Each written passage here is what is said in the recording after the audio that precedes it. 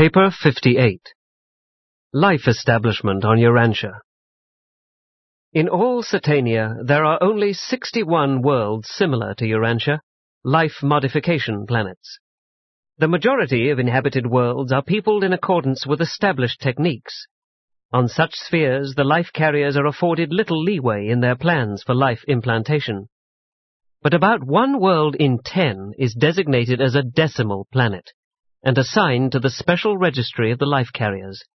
And on such planets, we are permitted to undertake certain life experiments in an effort to modify or possibly improve the standard universe types of living beings. 1. Physical life prerequisites. 600 million years ago, the Commission of Life Carriers sent out from Jerusalem arrived on Urantia and began the study of physical conditions preparatory to launching life on world number 606 of the Satania system. This was to be our 606th experience with the initiation of the Nebudan life patterns in Satania, and our 60th opportunity to make changes and institute modifications in the basic and standard life designs of the local universe. It should be made clear that life carriers cannot initiate life until a sphere is ripe for the inauguration of the evolutionary cycle. Neither can we provide for a more rapid life development than can be supported and accommodated by the physical progress of the planet. The Satania life carriers had projected a sodium chloride pattern of life. Therefore, no steps could be taken toward planting it until the ocean waters had become sufficiently briny. The Urantia type of protoplasm can function only in a suitable salt solution. All ancestral life, vegetable and animal, evolved in a salt solution habitat, and even the more highly organized land animals could not continue to live did not this same essential salt solution circulate throughout their bodies in the bloodstream, which freely bathes, literally submerses every tiny living cell in this briny deep. Your primitive ancestors freely circulated about in the salty ocean. Today, this same ocean-like salty solution freely circulates about in your bodies, bathing each individual cell with a chemical liquid in all essentials comparable to the salt water which stimulated the first protoplasmic reactions of the first living cells to function on the planet. But as this era opens, Urantia is in every way evolving toward a state favorable for the support of the initial forms of marine life. Slowly but surely, physical developments on Earth and in adjacent space regions are preparing the stage for the later attempts to establish such life forms as we had decided would be best adapted to the unfolding physical environment, both terrestrial and spatial. Subsequently, the Satania Commission of Life Carriers returned to Jerusalem, preferring to await the further breakup of the continental landmass, which would afford still more inland seas and sheltered bays, before actually beginning life implantation. On a planet where life has a marine origin, the ideal conditions for life implantation are provided by a large number of inland seas, by an extensive shoreline of shallow waters and sheltered bays, and just such a distribution of the Earth's waters was rapidly developing. These ancient inland seas were seldom over 500 or 600 feet deep, and sunlight can penetrate ocean water for more than 600 feet.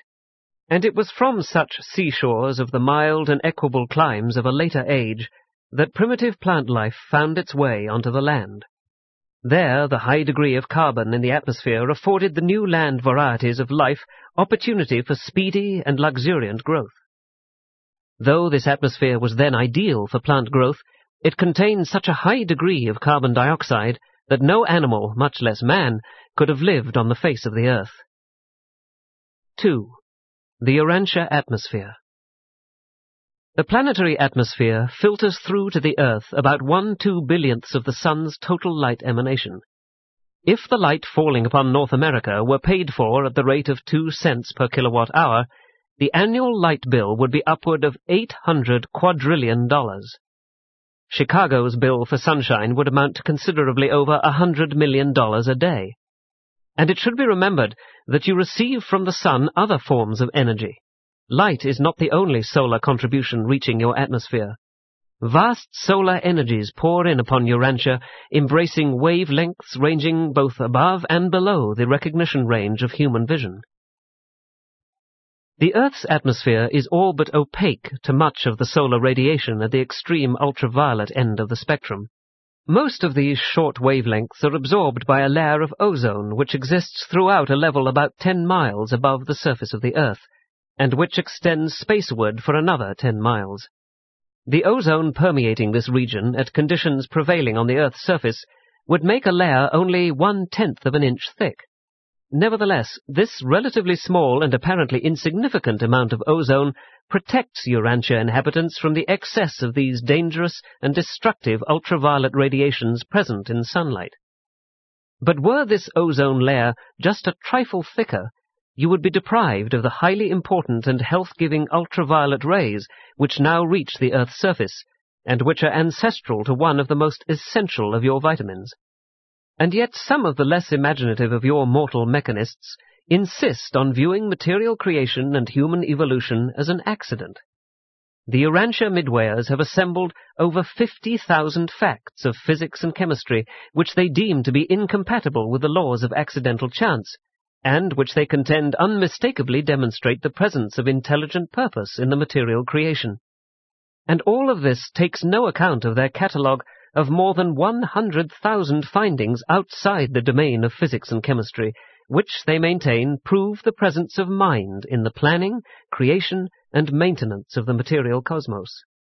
Your sun pours forth a veritable flood of death-dealing rays, and your pleasant life on Urantia is due to the fortuitous influence of more than 200 apparently accidental protective operations similar to the action of this unique ozone layer. Were it not for the blanketing effect of the atmosphere at night, heat would be lost by radiation so rapidly that life would be impossible of maintenance except by artificial provision. The lower 5 or 6 miles of the Earth's atmosphere is the troposphere. This is the region of winds and air currents which provide weather phenomena. Above this region is the inner ionosphere, and next above is the stratosphere. Ascending from the surface of the Earth, the temperature steadily falls for 6 or 8 miles, at which height it registers around 70 degrees below 0 Fahrenheit.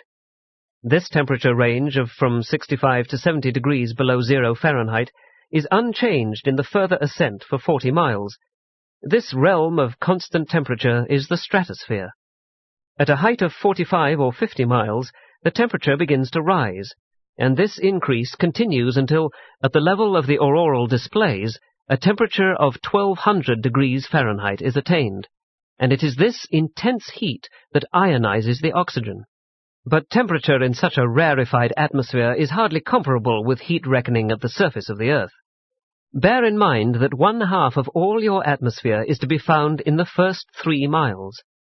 The height of the Earth's atmosphere is indicated by the highest auroral streamers, about 400 miles.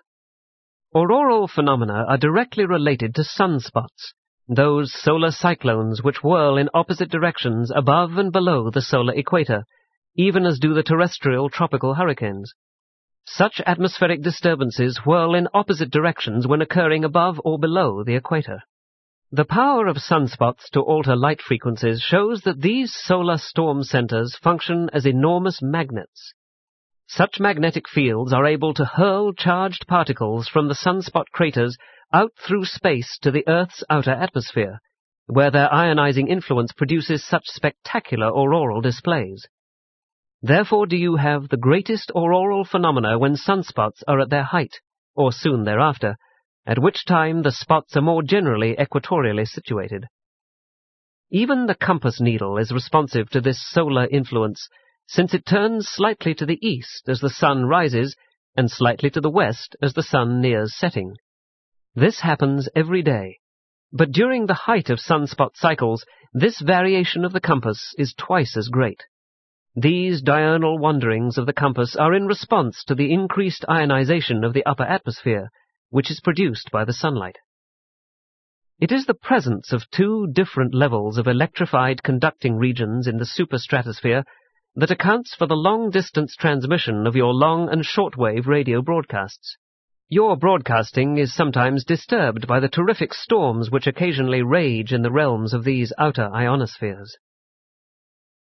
3. Spatial environment.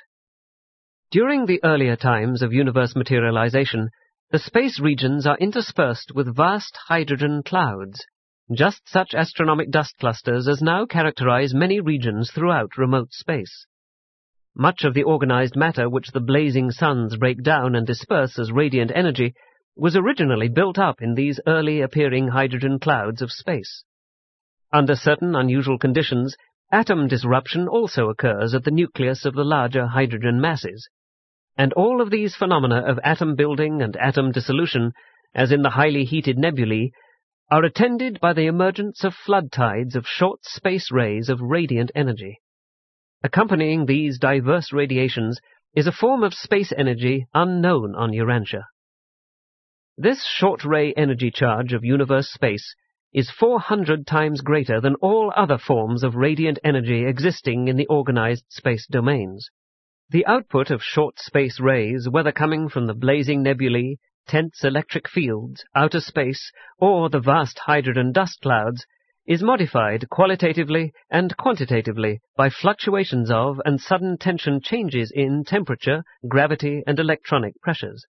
These eventualities in the origin of the space rays are determined by many cosmic occurrences, as well as by the orbits of circulating matter, which vary from modified circles to extreme ellipses. Physical conditions may also be greatly altered because the electron's spin is sometimes in the opposite direction from that of the grosser matter behavior, even in the same physical zone.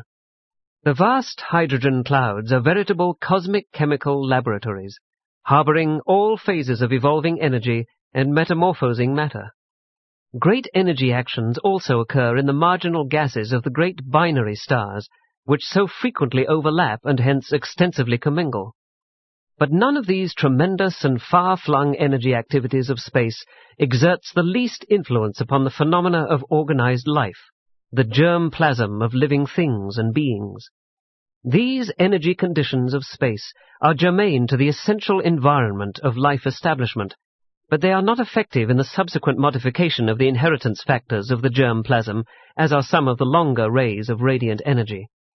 The implanted life of the life carriers is fully resistant to all of this amazing flood of the short space rays of universe energy.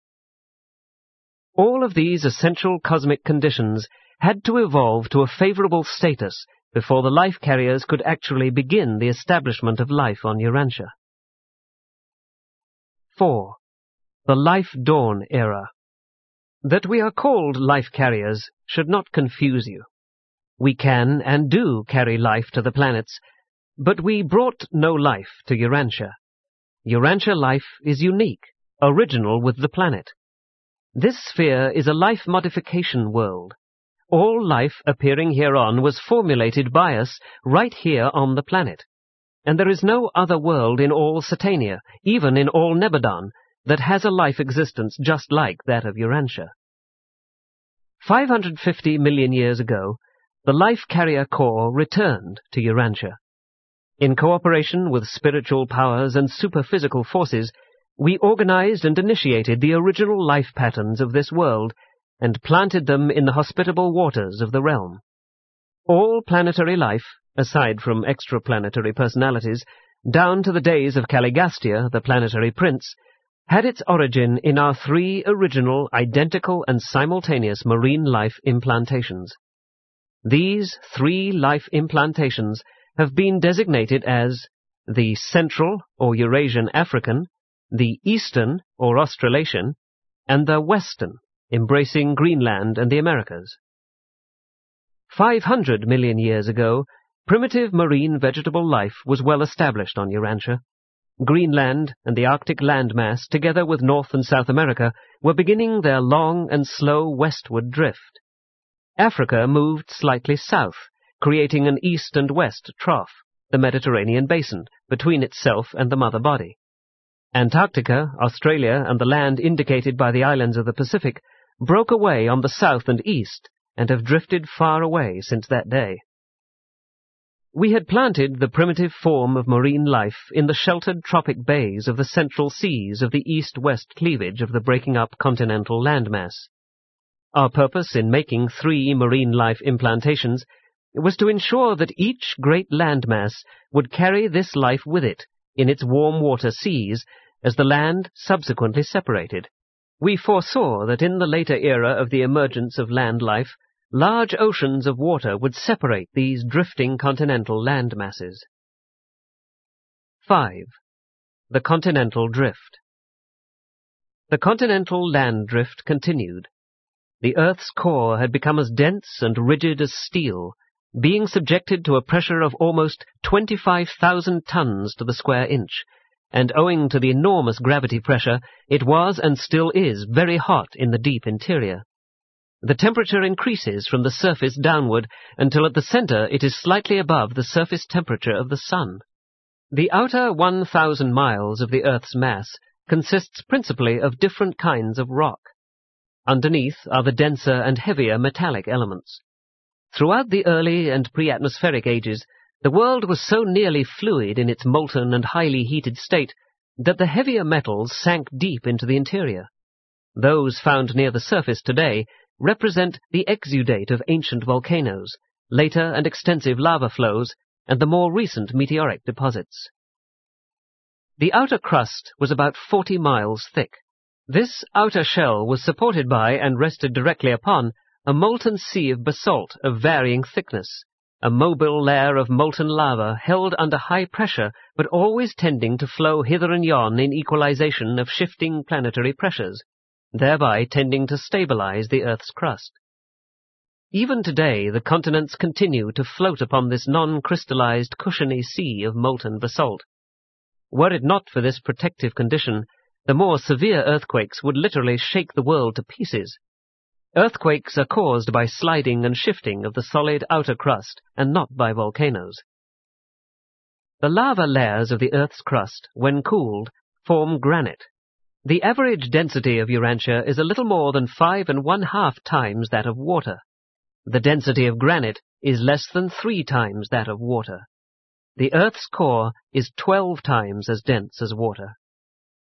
The sea bottoms are more dense than the land masses, and this is what keeps the continents above water. When the sea bottoms are extruded above the sea level, they are found to consist largely of basalt, a form of lava considerably heavier than the granite of the land masses.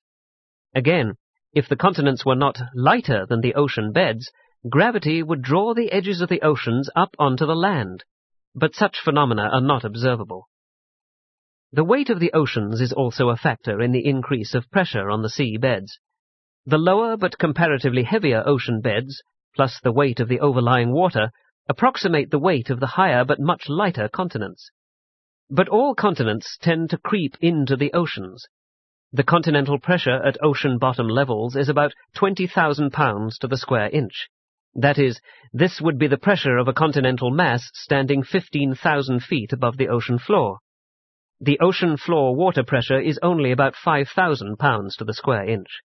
These differential pressures tend to cause the continents to slide toward the ocean beds. Depression of the ocean bottom during the pre-life ages had upthrust a solitary continental landmass to such a height that its lateral pressure tended to cause the eastern, western, and southern fringes to slide downhill over the underlying semi-viscous lava beds into the waters of the surrounding Pacific Ocean. This so fully compensated the continental pressure that a wide break did not occur on the eastern shore of this ancient Asiatic continent, but ever since has that eastern coastline hovered over the precipice of its adjoining oceanic depths, threatening to slide into a watery grave.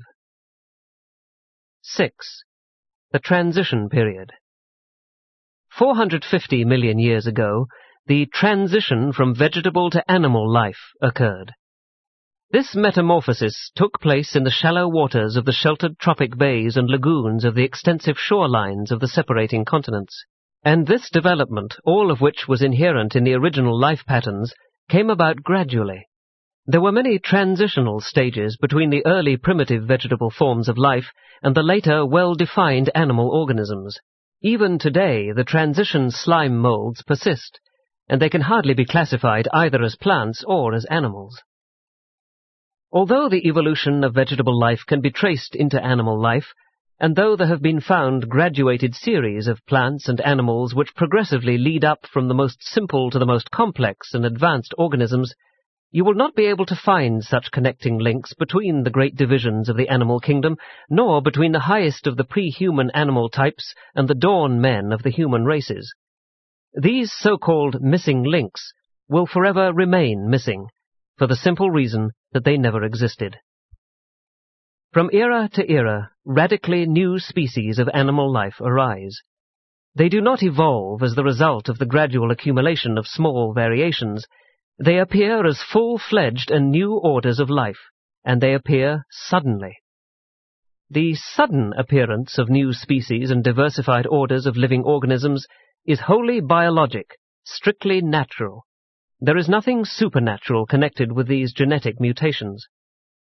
At the proper degree of saltiness in the oceans, animal life evolved, and it was comparatively simple to allow the briny waters to circulate through the animal bodies of marine life. But when the oceans were contracted, and the percentage of salt was greatly increased, these same animals evolved the ability to reduce the saltiness of their body fluids, just as those organisms which learnt to live in fresh water acquired the ability to maintain the proper degree of sodium chloride in their body fluids by ingenious techniques of salt conservation. Study of the rock-embraced fossils of marine life reveals the early adjustment struggles of these primitive organisms. Plants and animals never cease to make these adjustment experiments. Ever the environment is changing, and always are living organisms striving to accommodate themselves to these never-ending fluctuations. The physiologic equipment and the anatomic structure of all new orders of life are in response to the action of physical law, but the subsequent endowment of mind is a bestowal of the adjutant mind spirits in accordance with innate brain capacity. Mind, while not a physical evolution, is wholly dependent on the brain capacity afforded by purely physical and evolutionary developments. Through almost endless cycles of gains and losses, adjustments and readjustments, all living organisms swing back and forth from age to age. Those that attain cosmic unity persist, while those that fall short of this goal cease to exist. 7. The Geologic History Book. The vast group of rock systems which constituted the outer crust of the world during the Life Dawn or Proterozoic era does not now appear at many points on the Earth's surface, and when it does emerge from below all the accumulations of subsequent ages, there will be found only the fossil remains of vegetable and early primitive animal life. Some of these older water-deposited rocks are commingled with subsequent layers, and sometimes they yield fossil remains of some of the earlier forms of vegetable life, while on the topmost layers occasionally may be found some of the more primitive forms of the early marine animal organisms. In many places, these oldest stratified rock layers, bearing the fossils of the early marine life, both animal and vegetable, may be found directly on top of the older undifferentiated stone. Fossils of this era yield algae, coral-like plants, primitive protozoa, and sponge-like transition organisms. But the absence of such fossils in the early rock layers does not necessarily prove that living things were not elsewhere in existence at the time of their deposition. Life was sparse throughout these early times, and only slowly made its way over the face of the earth. The rocks of this olden age are now at the earth's surface, or very near the surface, over about 1/8 of the present land area. The average thickness of this transition stone, the oldest stratified rock layers, is about 1 1/2 miles. At some points, these ancient rock systems are as much as 4 miles thick, but many of the layers which have been ascribed to this era belong to later periods. In North America, this ancient and primitive fossil-bearing stone layer comes to the surface over the eastern, central, and northern regions of Canada. There is also an intermittent east-west ridge of this rock which extends from Pennsylvania and the ancient Adirondack Mountains on west through Michigan, Wisconsin, and Minnesota. Other ridges run from Newfoundland to Alabama and from Alaska to Mexico. The rocks of this era are exposed here and there all over the world, but none are so easy of interpretation as those about Lake Superior and in the Grand Canyon of the Colorado River, where these primitive fossil-bearing rocks, existing in several layers, testify to the upheavals and surface fluctuations of those far-away times. This stone layer, the oldest fossil-bearing stratum in the crust of the earth, has been crumpled, folded, and grotesquely twisted as a result of the upheavals of earthquakes and the early volcanoes. The lava flows of this age brought much iron, copper, and lead up near the planetary's surface. There are few places on the Earth where such activities are more graphically shown than in the St. Croix Valley of Wisconsin. In this region there occurred 127 successive lava flows on land with succeeding water submergence and consequent rock deposition. Although much of the upper rock sedimentation and intermittent lava flow is absent today, and though the bottom of this system is buried deep in the earth, nevertheless about 65 or 70 of these stratified records of past ages are now exposed to view. In these early ages, when much land was near sea level, there occurred many successive submergences and emergences. The Earth's crust was just entering upon its later period of comparative stabilization. The undulations, rises, and dips of the earlier continental drift contributed to the frequency of the periodic submergence of the great land masses. During these times of primitive marine life, extensive areas of the continental shores sank beneath the seas from a few feet to half a mile. Much of the older sandstone and conglomerates represents the sedimentary accumulations of these ancient shores. The sedimentary rocks belonging to this early stratification rest directly upon those layers which date back far beyond the origin of life, back to the early appearance of the worldwide ocean. Some of the upper layers of these transition rock deposits contain small amounts of shale or slate of dark colors, indicating the presence of organic carbon and testifying to the existence of the ancestors of those forms of plant life which overran the earth during the succeeding Carboniferous or Coal Age. Much of the copper in these rock layers results from water deposition. Some is found in the cracks of the older rocks, and is the concentrate of the sluggish swamp water of some ancient sheltered shoreline. The iron mines of North America and Europe are located in deposits and extrusions lying partly in the older unstratified rocks and partly in these later stratified rocks of the transition periods of life formation. This era witnesses the spread of life throughout the waters of the world. Marine life has become well established on Urantia. The bottoms of the shallow and extensive inland seas are being gradually overrun by a profuse and luxuriant growth of vegetation, while the shoreline waters are swarming with the simple forms of animal life. All of this story is graphically told within the fossil pages of the vast stone book of world record.